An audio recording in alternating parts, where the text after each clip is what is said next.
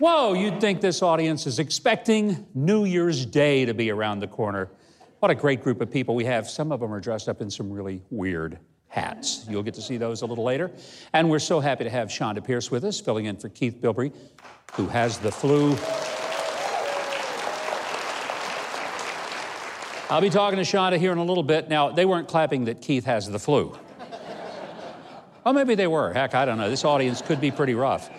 One of the words that we have heard tossed around a lot this year from some prominent Democrats, and a word that we're going to hear all over 2019 when the Democrats take control of the House, is the word impeachment. In announcing that we're introducing articles of impeachment to remove President Trump from office. We are here today to take a formal stand, a call for his impeachment. Impeachment. Impeachment. Impeachment. Impeachment. Impeachment.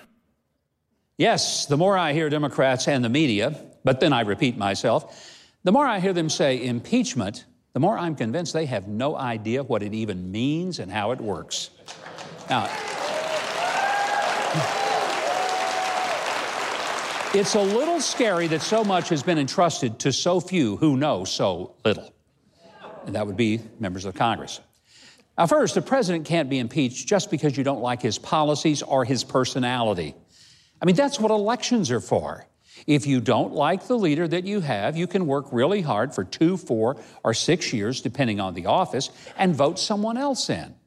If we decided just to throw out the results of an election because it didn't go our way, I mean, we'd have a government that would be in a bigger meltdown than the one we've got now. As the TV ad said, it doesn't work this way. It doesn't work this way at all. Now, while the Constitution defines the basis of impeachment being high crimes or misdemeanors, there's little more to go on as to what would constitute grounds for impeachment. But I know of no legitimate legal scholar who thinks that not liking a president is basis for impeachment. Oh yeah, there are some numbskulls on CNN and MSNBC who throw the term out there daily, but we're not talking about big thinkers, we're talking about little stinkers.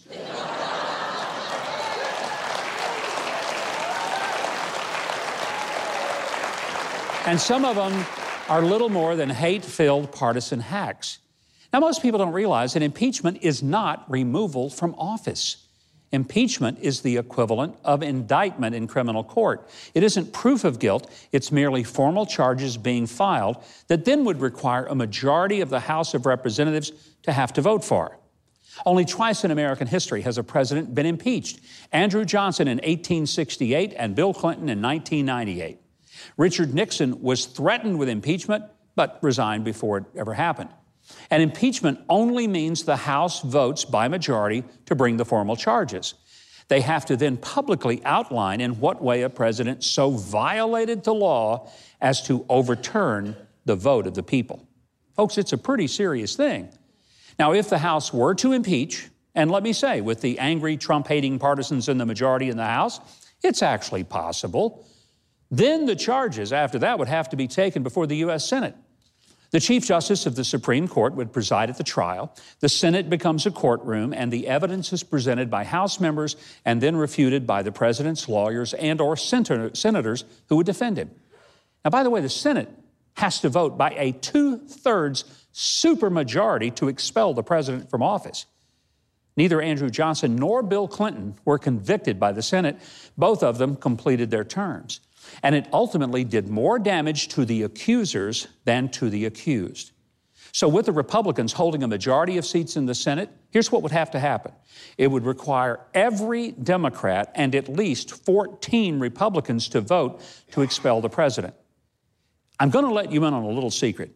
There is a better chance that President Trump will stop tweeting and assume the personality of Mr. Rogers than his ever being convicted by this Senate. It ain't going to happen.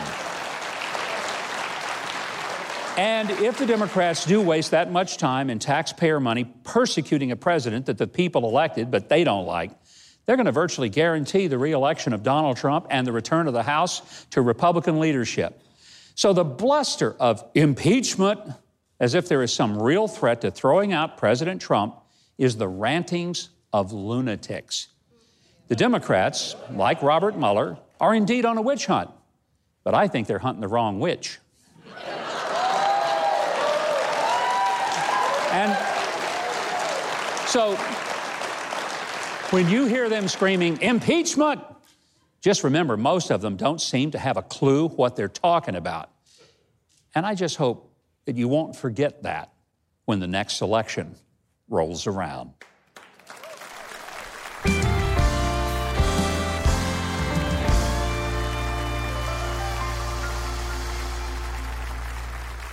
My next guest is a former colleague from Fox News and a news analyst who has made a hallmark of giving people the straight story with no spin. He's written a brand new book in his best-selling series of history. This one's entitled Killing the SS, The Hunt for the Worst War Criminals in History. It's destined also to be a bestseller. Would you please welcome a talented professional and old friend, and I mean that in a respectful way, old friend Bill O'Reilly. Bill, great to have you with me. Hey, Governor, I appreciate you having me on. Thank you. Well, I want to talk about the book in a minute, but I got to get to some things. You have for years named a Person of the Year. This year, it's Lindsey Graham, the senator from South Carolina. And what was the basis of Lindsey Graham being your Man of the Year? Well, it's even better for the senator. He's the no-spin Man of the Year. The truth is that Lindsey Graham, for every single American, provided a service in 2018 that no other person in this country did. And that is, he saved our right, fundamental right to due process. Yes, he crystallized a movement that wanted to deny not only Brett Kavanaugh, but every single American the presumption of innocence. We saw it with our own eyes. We saw the hysteria. We saw how close Brett Kavanaugh and his family were to destruction. And Lindsey Graham took a big chance, a chance, you know, Governor, being a former politician, that very few elected officials would have, went after his colleagues in public and said, this is wrong, morally wrong to do this. So therefore, he is the no-spin Person of the Year, and I'm proud of our choice on BillO'Reilly.com. I've never seen the profession of journalism so turned into a point of advocacy as we have in this last year. I get it, they don't like Donald Trump, but they have been unable to do even a hint of a job at journalism because they're so tainted by their animosity toward this president. Is there any hope for real journalism and real reporting anymore? No. The media companies are not in it to seek the truth. They're in it to make money. Everybody keep that in mind. It's almost like the due process situation. Make money. The corporate chieftains, particularly on television, but in the newspaper industry as well, which is dying, have now given up trying to get everybody to watch or read them. They now go after a certain segment, an ideological segment. So anybody watching MSNBC is got to be liberal. In fact, 90% of the people who watch that work vote Democrat. On Fox News, 95% who watch FNC vote Republican. Now, Trump. 80% of the national media hates Trump for a variety of reasons: arrogance, perceived incompetence, conservative ideology, whatever it may be. It used to be they were ordered to tamp it down. Not anymore. Now you run wild with it. You can run, even when a reporter, even if you're a reporter, all right, you can just do whatever you want as long as you smash Trump, all right, because that's good for business on CNN, MSNBC, New York Times, Washington Post. Good for business. Go get him. We, the media, are going to take him out because he doesn't deserve to be there. So you add the profit motive with the ideology, and you have a press that's corrupt to its core. And that's where we are. I was just on a plane yesterday, and there was a guy sitting in front of me reading Killing the SS, your latest book in the series that have all been runaway bestsellers. How did you select to say, let's go after the story, the untold story, which I think is the hallmark of your books, of the SS and what people don't know from their history courses? A little bragging first. Number one, 5 weeks. I'm number 2 now behind Michelle Obama. That's fine. I like Mrs. Obama. And that's diversity.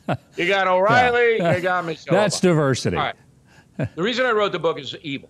There's a rising evil around the world and in the United States. All right. Many people don't even believe in evil. I mean, they don't even, oh, no. There's always a reason, always an excuse for people's heinous behavior.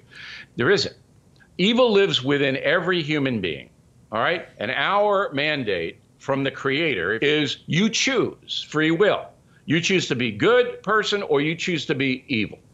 I wanted to show my readership what true evil really is.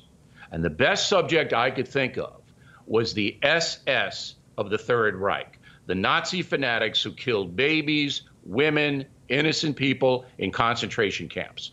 They were bankers, farmers, merchants, ordinary people. Before World War II, they signed up to go and kill innocent people. Who were they? How did they get away? Why did they get away? Who helped them? And then who tracked them down? It's a thriller. Killing the SS is a thriller. All true. But the most important thing about the book is it crystallizes the subject of evil for people. And the theme is don't turn away from evil. Confront it as best you can. Don't look the other way as the German people did, because it could happen again at this level. Powerful and timely message. I'm just hoping, Bill, there's never a book called Killing Huckabee. I'm just holding my breath that there's not going to be one of the series. No.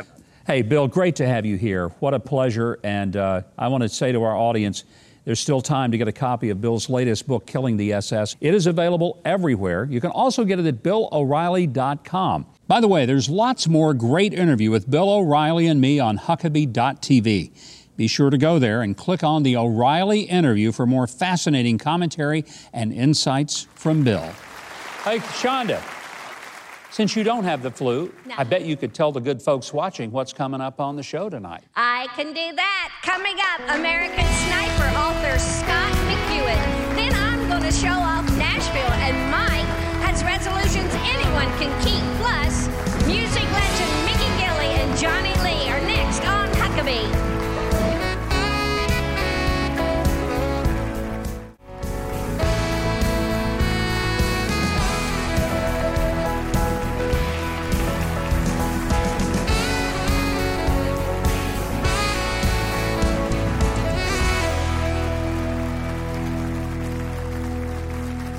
My next guest is the author of American Sniper, the story of Chris Kyle, America's greatest military sniper. Before he joins us, I want to take a look back at the power and intensity of that film and the story. Hold on, I got a woman and a kid 200 yards out, moving towards the convoy.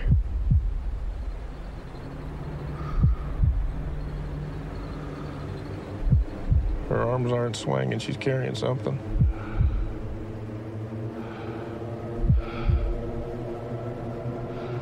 Yeah, she's got a grenade. She's got an RKG Russian grenade. She's saying to the kid.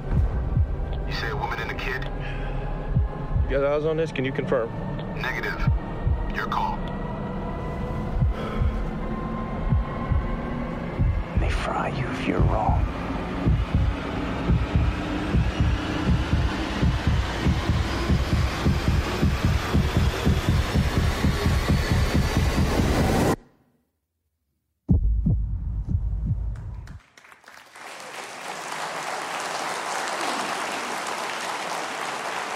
That is such a powerful, powerful film.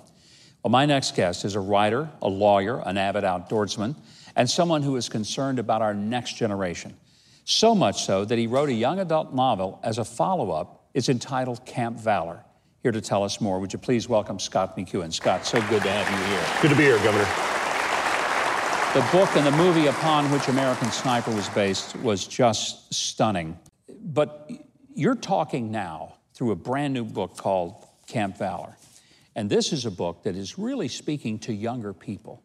So let's talk about why do young people need to understand something about their country. And while American Sniper was all too true, this is a novel, but it's it is intended to capture that young audience. Yeah, I felt as if the genre of young adult was really more captivated by the left. And I felt we needed to have something that was patriotic, that really spoke to young people getting out there and doing something for this country at a younger age. And, you know, I wanted to do a book where it was fun to be an adventure, that got you outside, got you off the internet. And really the evil characters in this book as well are internet characters, which a lot of parents don't know that what their children are really looking at on that internet. I'm telling you, there's a lot of bad people out there. And that's one of the messages in Camp Valor, is to be very careful of what's going on. I mean, one of the things I found about the book is it's kind of like a young, modernized version of Stalag 17, where you have these misfit kids that just don't really belong. Many of them are in trouble, and they're recruited to help their government. Yeah, ultimately they become agents for the government, and they become, you know, kind of a younger force that can infiltrate bad guy organizations that maybe more kids are involved. And it's been really well received, I think, because kids really enjoy looking at it and kind of envisioning themselves doing these jobs. And the reaction that we're getting now on, you know, it bumped up to number 33 out of 8 million titles on Amazon. I'm thinking that's pretty impressive. The book is flying off the shelves. If there was a target audience that you would say, okay, here's who we need to get this book into the hands of. I grew up, as many people did, with, you know, Nancy Drew and the Hardy Boys and Johnny Quest and things of that nature. And really, that's what I wanted to go back to, because there's nothing out there for kids that really is in that world. And that's one of the things that I wanted to do with this book, was just give them something that was a good read. There's no bad language per se. There's some violence, but there is violence in the world. And there's some lessons to be learned in this book as well. And there's a very patriotic message at the end of the day. And how many kids read today? Well, that's exactly it. And there's an audience for it. I mean, unfortunately, kids are not reading. They're going and they're watching their TV or whatever else. And, you know, it's really kind of well received. And it's kind of like American Sniper. You know, we were told in Hollywood that American Sniper would never make any money and it would never be received, that there was, you know, that maybe, you know, Bradley would have his red carpet day or whatever else. And everybody said this and that. And $600 million later, the entire country kind of received, I think, pretty well. And, you know, and it opened up a world for another genre there. Well, it was an amazing story and inspiring. You know, you'd think at one point Hollywood might get the message that Americans will go and support a movie like American Sniper that uplifts this country and the people who sacrifice for it. What they aren't supporting are the Oscars and the Emmys and the Grammys that seemingly are a preaching session telling us how bad America is, and the ratings continue to plummet. Will they ever learn? I don't think they will. And I want to say something, Governor, before we go tonight. I want to say how proud I am of your daughter. Thank you. Sarah. Thank you so much, Bob. Thank you. And her old man loves hearing that kind of stuff. Well, I'm hoping that people will get a copy of Camp Valor for their really for their family. But I want to mention you've got a brand new book that's coming up soon, City of Death, that'll be released very soon. Tell us a little bit about this one. It's a totally different audience and totally different story. It is a nonfiction book about a Navy SEAL that joins a group called the Free Burma Rangers after doing 2 deployments with the SEALs, and takes back Mosul from ISIS with the Free Burma Rangers. The most intense book, the most intense story, more intense than American Sniper is all I got to say, and it's all real, all real. He's shot doing it. Many of the guys in this group were shot doing it, but they were basically, ISIS made a decision they were going to execute women and children that were trying to leave the city because their bomb cover was leaving with them. And these guys were going in and doing body snatches of women and children that were going to be executed from ISIS and literally fighting them for their lives. I'm anxious to see the movies out of both of these, which I hope will happen. Thank you so much for being here. It's a pleasure. Thank you for having me on. Be sure to get a copy of Camp Valor for the young people in your life who could use some adventure and inspiration that will lead to the great outdoors and maybe even a little perspiration. It's available from bookstores, online, and in your community. And find out more about Scott and all of his other books at scottmcewen.com. It's on the screen, scottmcewen.com. Shonda, take it away. I will do. And next, I'm taking everyone on a ride in Nashville. Then Dollar General's Cal Turner Jr. shares his recipe for success. And later, the urban cowboys themselves, Mickey Gilley and Johnny Lee, are here on Huckabee.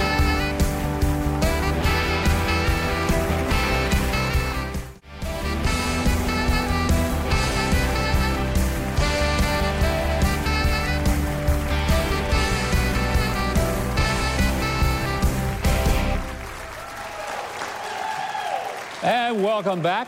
Hey, come sail the Baltic Sea with us on our own private ship. You can enjoy stops in Russia's imperial city, Denmark's quaint and friendly capital, and discover the striking beauty of Finland and Estonia. This is going to be the greatest trip, and that's exactly where you can find out all the details, thegreatesttrip.com. We sure hope you'll come and sail with us next August. There is limited space, but unlimited fun, relaxation, and entertainment. Well, I can't think of a better way to close out 2018 than a tour of Music City with our friend, Chonda Pierce. I'm Chonda Pierce. This is My America, but I cannot get to rehearsal at the Mike Huckabee Show. I'm in big trouble. Keith Bilbrey is working on the car. We may never make it, but, oh wait, I think we have arrived.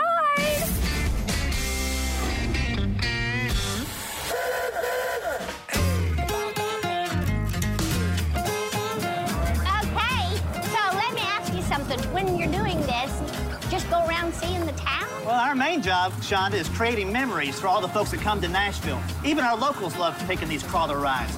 Sometimes people do a little drinky on here, but due to PETA restrictions, we can't have no alcohol on this thing. Uh-oh. She's making me hungry. Well, we're all going to start with some barbecue today. Ooh. Like, I had a little barbecue earlier. Here's the thing. Whoa, aim that way. Hey. Oh, Nothing spoils a trip than a sick tour guide. Welcome to Music City, USA. Oh, I'm good. Is that okay, dude? Need to take a break. I've been in this town forever. I've got this. Well, you tell them what you know, and I'll jump in when necessary. There you go. Okay, everybody, buckle up. We've got rehearsals to get to. Just steps off of Broadway is the Goo Goo Shop. Visitors will feast their eyes on the premium Goo Goos being made by hand in a glass-encased confectionery kitchen. Yum. Really? Trey. Really? You're eating pork rinds in front of Hamlet? In front of the baby? Are you kidding me? Give me them. Give me them right now. Give me them. Yeah. Don't be doing that. You got to turn your head give me one. so the baby can't see you. Right. I've been eating all day. And Look, Printer's Alley's coming up. We're slowly coming up on Printer's Alley. Printer's Alley? In its heyday, back about 1915, 13 publishers and 10 printers were located in the area serviced by the alley. It's a safe place to come and hear all kinds of music, and you can hear a little bit of different music than your country music. Mike Huckabee is going to be so sorry he missed this. Even if we're late for rehearsal, he's going to say, man, I wish I'd been with you guys. I know, because we sure could use the help peddling. Come on, guys. I think I'm getting a cramp. So, guys, one of the greatest thrills of my career is performing at the Ryman Auditorium. As a matter of fact, I have recorded 3 projects at the Ryman Auditorium, but that's not why it's famous. It's known as the Mother Church of Country Music, and it's one of America's most treasured landmarks. It used to be truly a church. Yeah. And they would have church there, and I mean, they'd have church. No air conditioning with the windows open, and everybody could hear the gospel music all the way down the street. You can get every variety of music on the planet right here in Nashville, Tennessee, and that's why they call it Music City, USA.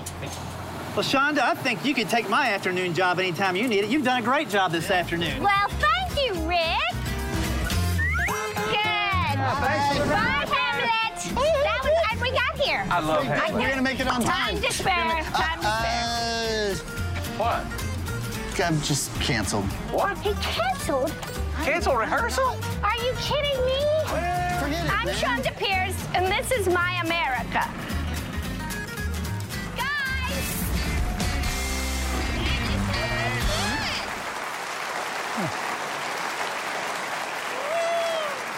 Well, she's not only the best-selling female comedy recording artist of all time, but she's also an author and philanthropist who's used her own struggles with tragedy and depression to help countless others.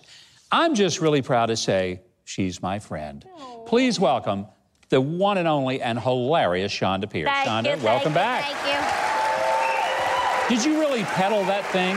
No, that was in my contract. I did no pedaling. No pedaling. It was, and you know, I think when we recorded it, it was like 100 degrees outside. And someone, please tell me not to wear white pants again. I might as well be a billboard on my derriere. You know your career is something when you're on a scene with the pig. You know, it's the big. I got my picture made with the pig, and everybody kept stopping and getting the pig's autograph. Kind of hurt my feelings, to tell you the truth. I think the pig was a little upset that Trey was over there eating pork rinds right in his face. The pig made us hungry. You got to keep doing these Shonda America events. They're great. They're so much fun. Thank you for letting me do it. We've had so much fun. Well, you know, you're traveling all the time, and I understand you got to go to the White House recently. I did. You know, it was the best trip. I got invited, got an engraved invitation. I met your daughter. It was wonderful. I had my picture made with her. She asked about me? There she is. There we are. There she is. Yeah. We had a wonderful visit.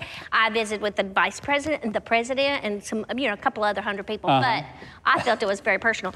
I was so nervous because, you know, I'm just a Tennessee girl, and I had a girlfriend come over and we practiced the forks because they have like a gazillion forks this way, bunch of silverware this way, a bunch of silverware up. This is where your tax dollars are going. We have to wash the dishes. I've never seen so much silverware in my life, and so I was so nervous. And when I got there, this is how I know Jesus loves me, is I sat down, there was one fork.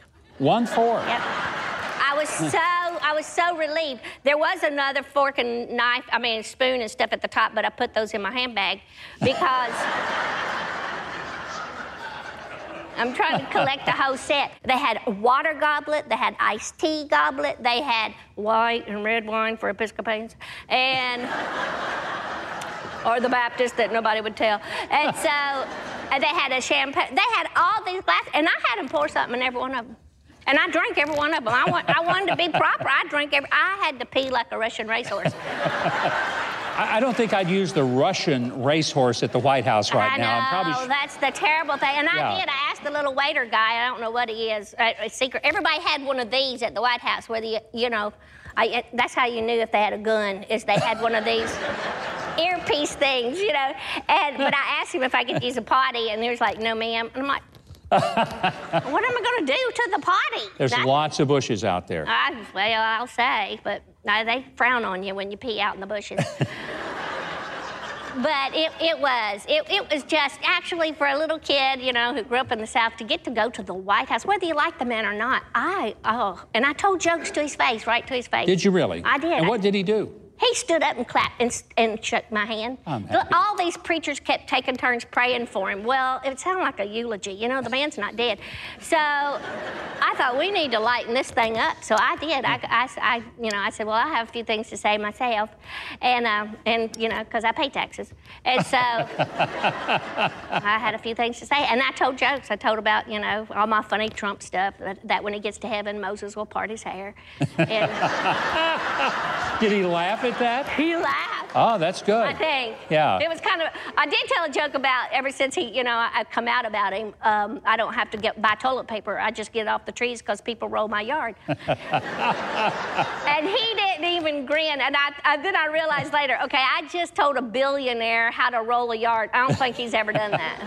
And probably nobody's gotten close enough to his yard to ever do that to roll him. His yard. I know, that would be, he could roll my yard with some money. That's why I'm being nice to him. It's nice to have a man in office who doesn't have to have the paycheck. Yeah. Yeah. You got any resolutions? No, I don't torture myself like that. Here's the best New Year's resolution for everybody. Get off Facebook for at least 5 hours a day. No kidding. Just... Yeah. Well, except for my page. I got a resolution. Okay, what is it? My resolution is to have you come here as often as you will. Aww. We love you here, and we want to see more Shonda's America and as much Shonda Pierce as we can possibly see. Thank you very much. We love this person. By the way, tickets for her spring comedy tour are already on sale. Yes. You go to awakeningevents.com. That's awakeningevents.com. It's on your screen, so if you didn't hear it, you can see it. Now, also do yourself a favor and follow her on Twitter @Shonda Pierce. Okay, Shonda, we want you to get right back to work. Yes. And tell us what we have coming up next on the show. I will. Coming up is New Year's resolutions you won't believe. best-selling author Cal Turner Jr., plus music and stories from the legendary Mickey Gilley and Johnny Lee on Huckabee.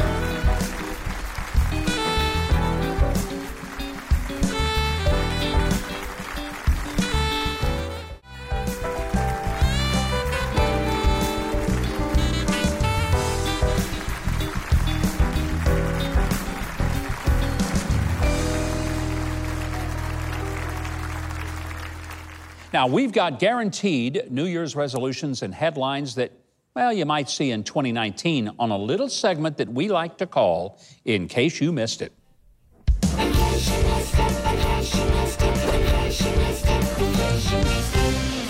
Yes, we've gathered some New Year's resolutions from all across the internet for this coming year that ought to really inspire us all to aim higher. Here's one. Never take sleeping pills and laxatives on the same night again.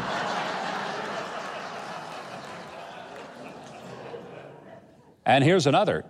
Increase my relationship status from forever alone to slightly desperate. Our next New Year's resolution, to be more assertive, if that's okay with everyone.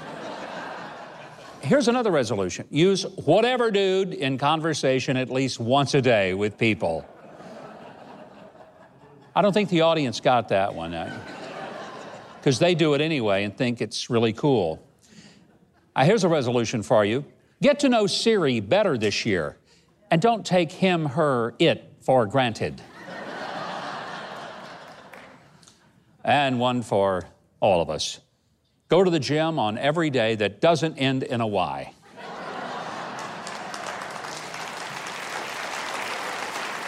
Or what about this one? Join a gym named Resolution that only stays open during January and then changes to a dessert shop called No Regrets for the rest of 2019. Yes! And now before we go, here's my resolution as well as Trey's and Shonda's. Trey promised to get even cooler in 2019. Hey, look, if Trey gets any cooler, Al Gore is going to come after him for changing the climate. And our pal Shonda promised never to walk in on Vladimir Putin cleaning the shower in the buff again. There is no follow-up to that one, folks. I couldn't help it. Don't ever do that again. And as for me, I told my wife I'm going to burn 2,000 calories a day this year. Janet said, that's a whole lot of cookies left on high in the oven every day. All right, here's some headlines that you might just see in 2019. I said you might see them. Here's one. Hillary Clinton has decided to continue her speaking tour in 2019, but scale back the venues. She's scheduled to visit now 30 major U.S. cities this year. Interested attendees can go to her website to find out which park benches she's going to be speaking at from coast to coast.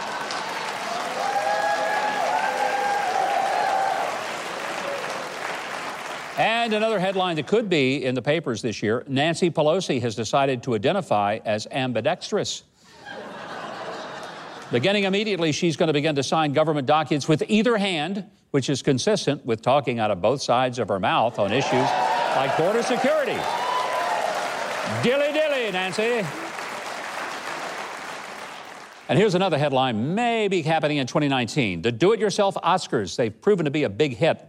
Now that hosts are considered politically incorrect, the Academy of Motion Picture Arts and Sciences has decided just to leave the awards on tables up on the stage at the Dolby Theater. Nominees are invited to go up on stage and read tags and see if they've won. Winners are then invited to enter video booths to make a statement that will not exceed 1 minute as the booth cuts off. By the way, the show has been reduced from 3.5 hours to 23 minutes and now will be shown on the Sundance Channel uninterrupted. I like that one. And like 2018, we've run out of time, but no matter because we read the news. In the cutthroat world of retail store chains, the Wall Street Journal calls this business one of the most profitable retailers in the United States. It got started in the Great Depression as a family business, and it's never lost sight of its small-town values. Please welcome the former CEO of Dollar General, Cal Turner Jr. Cal, I'm so happy to have you here. Thank you. I'm honored and delighted, Mike. What is the philosophy of Dollar General that's different than other retailers? Let's be true to who we are and figure out what we can do to give our customers a better life in our store. Our customers are struggling, salt of the earth people. And our purpose as a company is to be of help to them every day because life is a struggle for them. Your book is called My Father's Business. I have a feeling there's a little double entendre in the title. That business is about my calling in life. It was the pursuit of my earthly Father's business, and above all else, the pursuit of my Heavenly Father's business. Cal, you talk in the book of the difference between leaders and bosses. Yes, sir. What do you mean by that? A boss can get results in the short term. A leader can help a person to ask a better question. A leader can often be a purveyor of the question. So what could you do? What could you do in your life? What could you do in your role in this company? And how could we help you to do that? Retailers are struggling across the world. You guys are growing like crazy. Help me to understand what's wrong with retail that Dollar General has gotten right. We observed that retailers often copy the competition. And we tried in that business to serve the customer. What can we uniquely do that meets a customer's need? And when I said to my management style was to say, look, we all know how I got my job. I'm the boss's son. I've done almost every job in this company, and I'm not good at any of them. But I respect you. I respect the work you do. And I need you. And if you will help me figure out how we can, with this business, meet the needs of struggling people in these small towns all over everywhere, then we'll share the success. Cal, before I let you go, I have to ask about what you call the secret cows, the sacred cows, not the secret, but the sacred cows. We think of sacred cows, but the sacred cows. The hiring philosophy of the sacred cows, what do you mean by that? Well, I wanted to convince everyone who was in management in the company that I respected and needed them. My name was Cal. My father's name, Cal. In fact, he's the real Cal Turner. I'm Junior. And so I chose to use the term sacred cow. You have my commitment as CEO of this company that we will slaughter any sacred cow after we have inspected how it became sacred and whether we believe it's relevant in the future. And if we decide as a management team that this sacred cow should no longer be sacred, we'll slaughter it together. That was my way of trying to help them to understand that I'm excited about change. Really, my own personal mission, Mike, is God honoring change. That's what I took into leadership. And I wanted the change that they had the genius of knowing our company should pursue. So when any company pursues its uniqueness and figures out how that can be leveraged for the good of the customer, that company's going to succeed. Well, yours certainly has had a great success record, and I commend you, your father, for his original vision, and I'm glad you're serving not only your earthly father's vision, but your Heavenly Father's vision as well for your life. I believe you do that too, Mike. I appreciate that. I believe you do, even if you are a Baptist. Even if.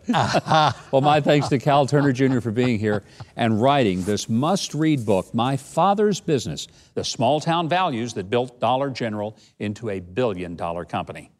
Okay, well, it costs more than $1, but you can get the first chapter for free at myfathersbusinessbook.com.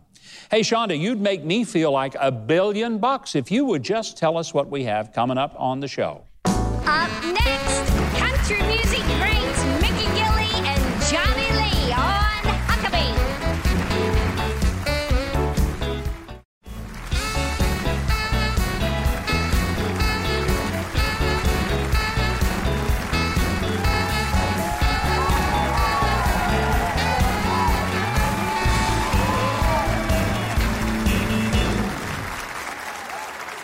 My next guests are country music legends, and they're currently on their Urban Cowboy reunion tour. I am absolutely ecstatic and thrilled to have them here with us. Welcome, Mickey Gilley and Johnny Lee. Good to have you guys. Thank you, Governor. Great audience. You brought a fan club with you. Great audience. Well, you know, they don't love you any more than the rest of America does. You guys have done so many things to entertain people over many years and still at it. I can't even imagine how much fun you're having on the Urban Cowboy reunion tour. How did you even dream that up? Well, we're having a great time performing for the folks. I put a segment of tunes together from the soundtrack to film The Urban Cowboy back when I had my theater in Branson. And then about 2 years ago, a friend of mine called me and wanted us to fill in for Mr. Mel Tillis. I said, I can't fill Mel Tillis' shoes. You got to be kidding. Let me see if my friend Johnny Lee will join me. I called him up and he says, let's make a run at it. And so then we started doing the Urban Cowboy medley together at the end of the show, and it worked like a charm, so then we took it on the road. I want to go back to 1980. That movie came out, and it really kind of transformed and mainstreamed country music in a way that nothing up until that time had done. Were you surprised by the national reaction, positively, to the movie, to the music, to the fact that America sort of said, by golly, we like country music? Well, when I found out that John Travolta was going to do the film The Urban Cowboy, it dawned on me at that time. He came off of Saturday Night Fever. Yeah. And I'm thinking, if he does this film, it's going to turn this thing into a country night fever. Yeah. And that's what it amounted to. It truly did. And, of course, my friend Johnny here had the biggest song in the film, Looking for Love. And by the way, he's still looking, ladies. Be careful. So, Johnny, are you still looking for love in all the wrong places? Yes. It don't hurt to look. You can get a menu. That don't mean you got to order.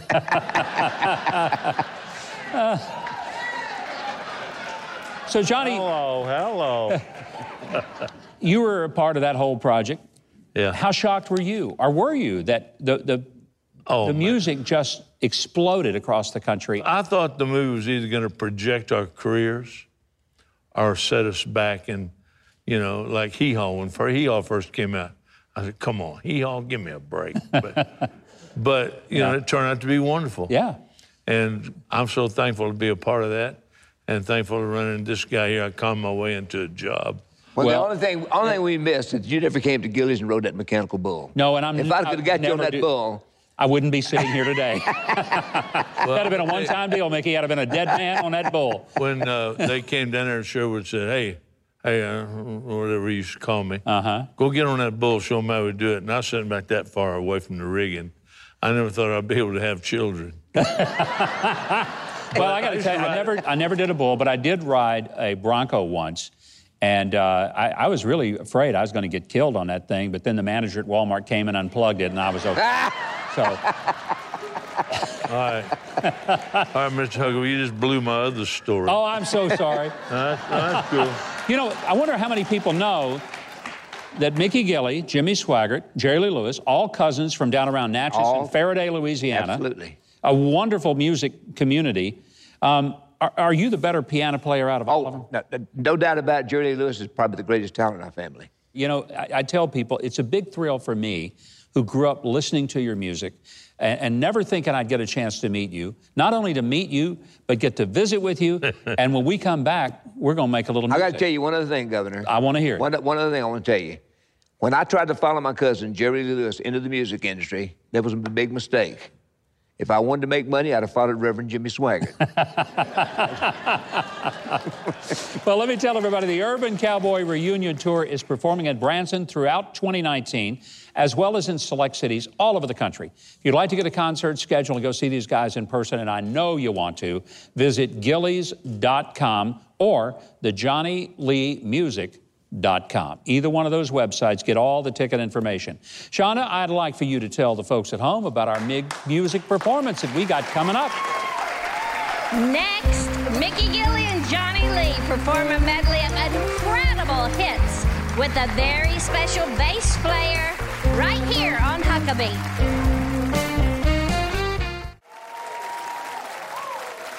Between these two artists, they have 25 #1 hit songs. Here to sing a few of them are Mickey Gilley and Johnny Lee.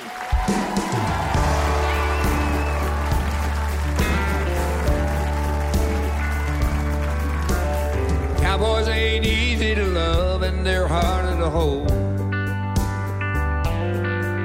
They'd rather give you a song than diamonds or gold. Got Gillies belt buckles and old faded Levi's. Each night begins a new day.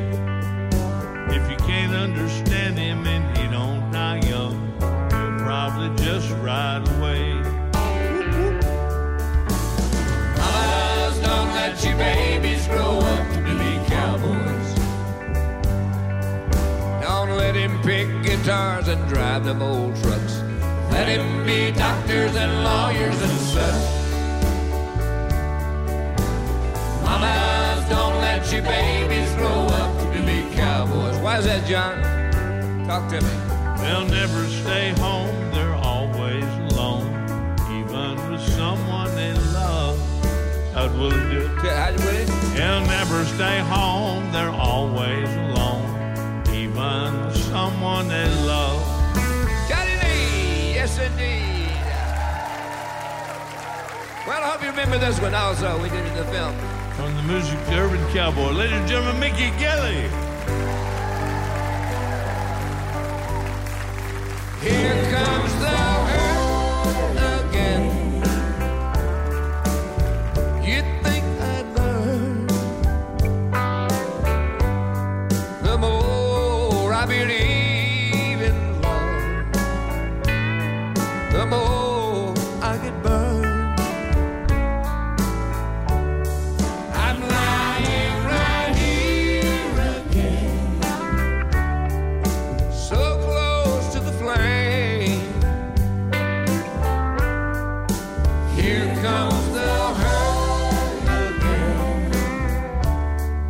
I'm used to the pain.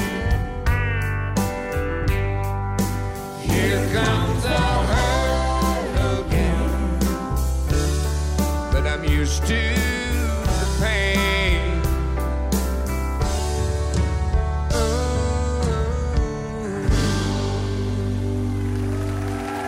Thank you. The hottest song on the soundtrack was this one by my friend Johnny Lee.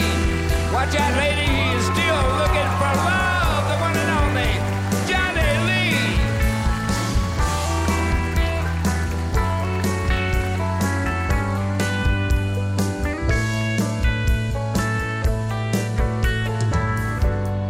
I've spent a lifetime looking for you. Single bars and good time lovers were never true. Playing a fool's game, hoping to win. Telling those sweet lies, losing again. I was looking for love in all the wrong places. Looking for love in too many faces, searching their eyes, looking for traces of what I'm dreaming.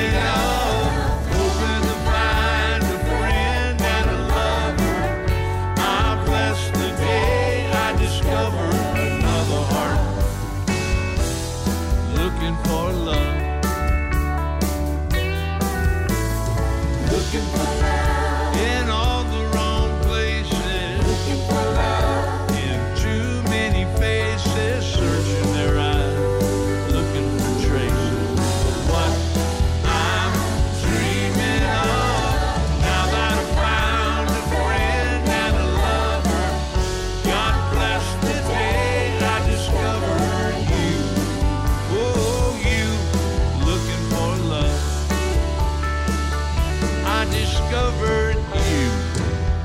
Whoa, you. I swear I did. Looking for love. Thank you so much. Thank